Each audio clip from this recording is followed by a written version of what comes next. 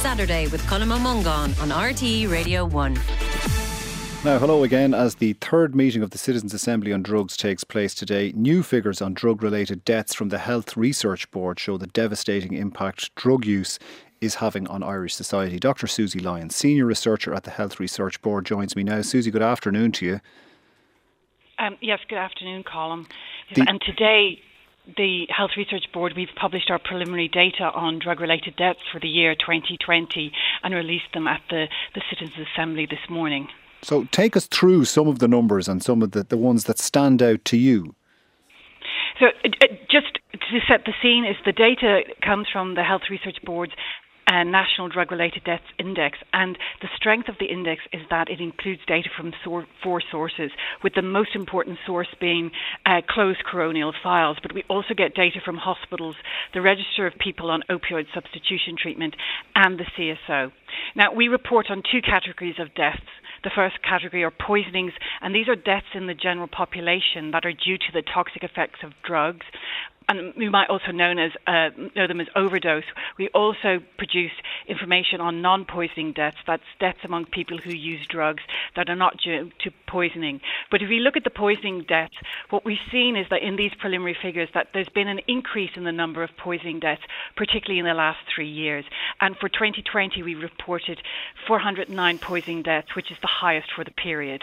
Now, opioids makes up a large proportion of those deaths, but as a single drug being responsible for, I think, about a third of them, cocaine is the biggest killer.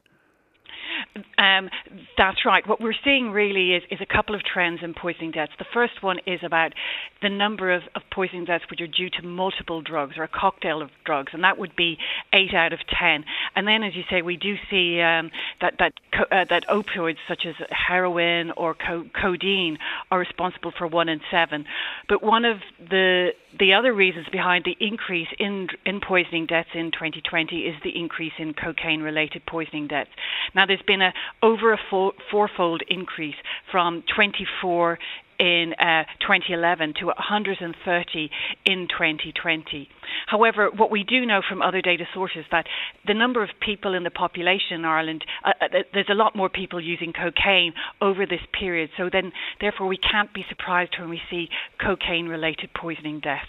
All right. Now, 409 deaths are directly attributable to poisoning deaths. You talk about non-poisoning deaths, people who have a history of drug use. There are 397 of them. Now, we don't want to get into the method you describe, but they look on the face of it to be primarily apparently due to suicide. That's, as I say, you're not going to comment on whether it was or whether it wasn't, but the manner of death would suggest that. It suggests there's a large mental health element within that, which would be borne out by the number of prescription drugs that would be in people's systems as well. So we also report on non-poisoning deaths. That's deaths in people who use drugs which aren't due to poisoning, and this helps us have a better understanding of the burden on the population. And as you say, we don't report on verdict. The NDRDI, we don't report on verdict, but we do know that 4 in 10 of those who died of a non-poisoning death had a history of mental health issues. Also, international research is very clear that people who use drugs have a higher risk of suicide compared to the general population. And we do see, for example, in some of these deaths that many of them are using both cannabis and also using cocaine. But we also see mental health in the people who have experienced poisoning deaths. So yes, definitely there are issues in relation to mental health, and it's really quite complex. And both harm reduction strategies to make an impact on drug-related deaths need to include a lot of different aspects, which include mental health services. All right. Back, I think, when you have a table of figures published in your findings, women, I think, at the beginning of that were made up about a quarter of them. They're now up to around half of them. Is there anything that we know about why women are an increasing proportion of the poisoning deaths? Yeah, so this is, as you say, quite a worrying trend.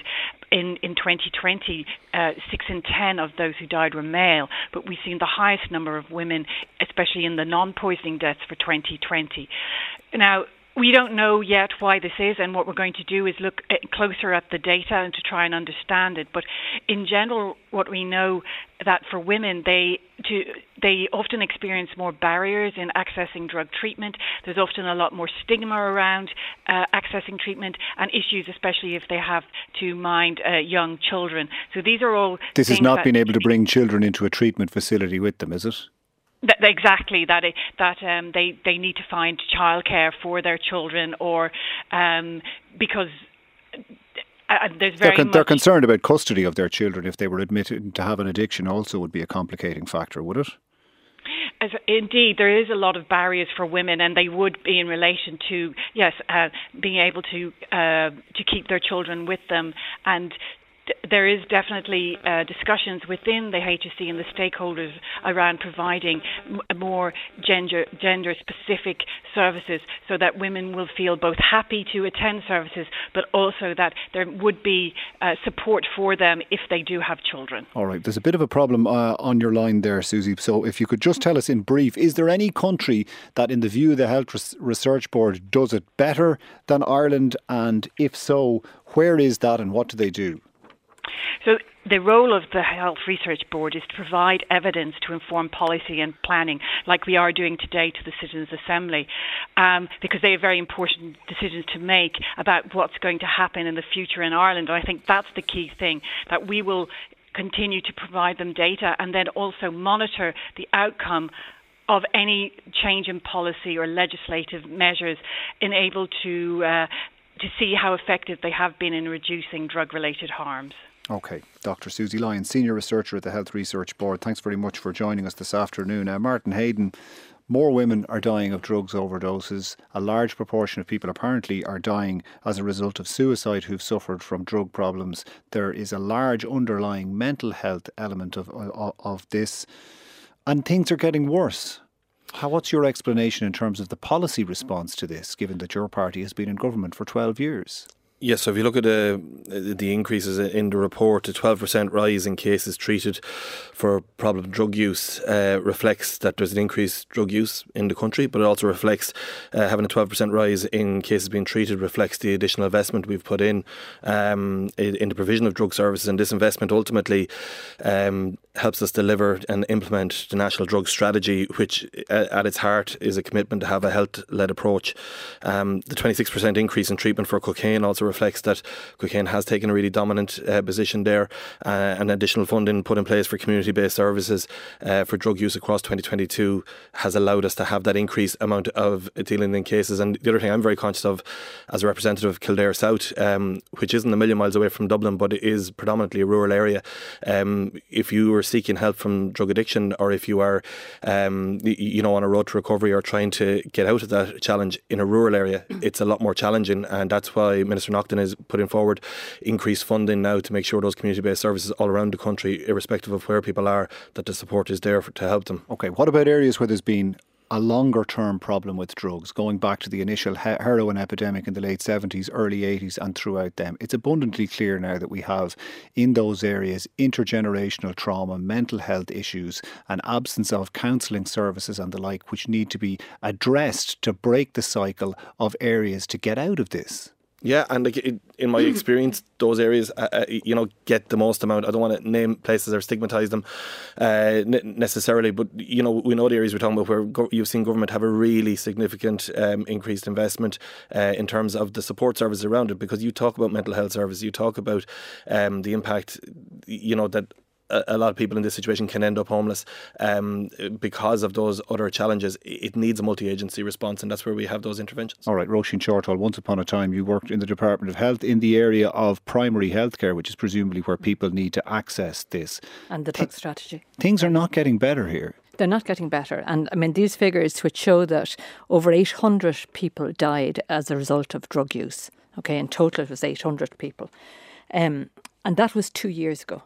Nearly 3 years ago now.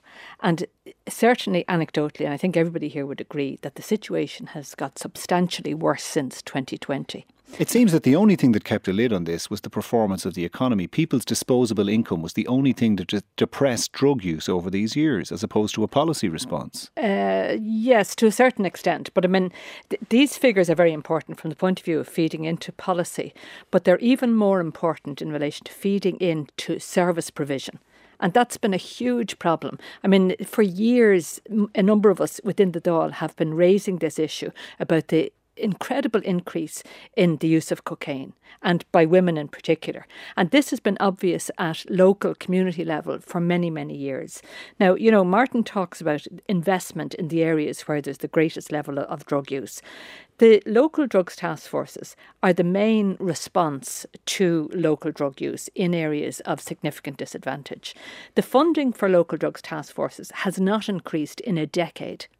And these are the people who are working at the coalface. They see the emerging trends. They have been flagging the whole issue of cocaine for years. The other issue that has been flagged for a very long time and very little has been done about it, and that is the whole area of mental health. And we know from these figures that about 50% of people who died from drug use, from drug poisoning, had mental health issues. A diagnosed mental health issue. Diagnosed mental health issues, exactly. And we know that traditionally the health services haven't been able to respond to that combination of drug use and mental health difficulties. And of course, in many, many cases, the two of those go hand in hand. So the local drugs task forces and many of us would have been calling for proper dual diagnosis when a person presents either with, problematic drug use or serious mental health problems. And the health service has responded in a way by saying, if you've got mental health problems, you have to go somewhere else. We can't deal with your addiction. And that has been a fundamental problem in the way services have been provided. But to date, the services, both in terms of the response to the causes for drug misuse and people who are, plagued by this problem, have been wholly inadequate. All right. Eoin O'Brien, the location of services, sometimes communities are reluctant for services to be located in their community because they feel they will become a centre where people will be attracted to, and dealers who are preying on those people will come and prey on the rest of the community as well. There's one location in Dublin city centre which has been very reluctant to have these treatment centres on their doorstep. It's understandable, but it is a barrier, isn't it? It's not understandable, and I would urge anybody who takes that view to come to my own constituency and look at the really incredible services provided by CASP and North Clondalkin and Tusnua down in Bonogue to show that in fact those types of facilities are well run or well managed and actually become a very important resource and service to communities. Not having these facilities means many of the challenges that people who are struggling with addiction face are played out on the streets, played out with even greater levels of danger to those people. What I'll say about the report is, while it is absolutely shocking, it is not surprising. 3 years ago, the Drug and Alcohol Task Force in my own constituency in Clondalkin and in the neighbouring constituency Tala published a report on the dramatic increase in cocaine and crack cocaine use. And at that point, they made it very clear that not only had they not got an increase in funding for a decade, but a decade ago the funding was slashed. This year, government has only increased funding for those frontline services by about 4 million. We estimate that if we were to have the kind of service that is required to see those numbers come down, we need an extra 40 million annually invested into frontline services through our drug and alcohol task forces, and particularly through rehabilitation. And therefore, it is simply not acceptable when the people at the frontline are telling us year after year the problems are growing. Their capacity to respond is greatly diminished. Government has to step up to the plate. And the idea that we can't provide the level of funding I just want to get a response from Martin at a time Heydon when people are dying is not acceptable. 3 of your colleagues wrote an article in a newspaper that said they're willing to spend 1.5 billion on a modest tax cut. Surely that would go a long way to address restoring the funding to the local drugs task forces and providing the services that Eoin O'Brien is talking. And if it comes to sharing out the resource pie, that's a better way to spend it, arguably, than a modest tax cut that won't make much of a dent in the weekly shopping. I was actually one of the authors of that piece, along with two colleagues, and we talked about a lot of things in that approach. We talked about we're not going to get into that. Let's just talk about the choices. But the point and the choices we of providing about binary that choices between having tax cuts for the squeeze middle, okay, and also having increased investment in services. If it's not a choice, then what about the resources they're talking about? Our national drug strategy is seeing increased investment. The fact we have a 26% increase in treatment of people with cocaine use and a 12% increase overall is being delivered by additional investment. I was a director of a local regional addiction service in Kildare for a number of years, and I saw firsthand the huge, great work that happens there and the impediments there are. Do you accept they're underfunded?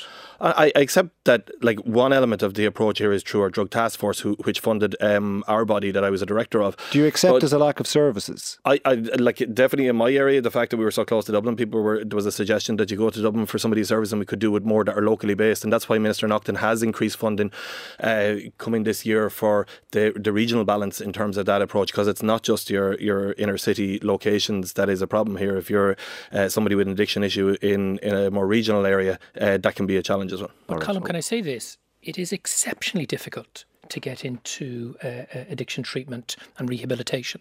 And for those people who make that very, very big decision and come out the other side, there's virtually no services to support them and to assist them relapsing and falling back into addiction. All right. The level of crisis and funding right across the state is enormous. Finally, and very a much briefly, bigger to you, Roisin, response from Shorthall, government. because we do have to move on to something else. Yeah, I'd endorse the point that you made yourself there, Colm, in terms of access to treatment services for women.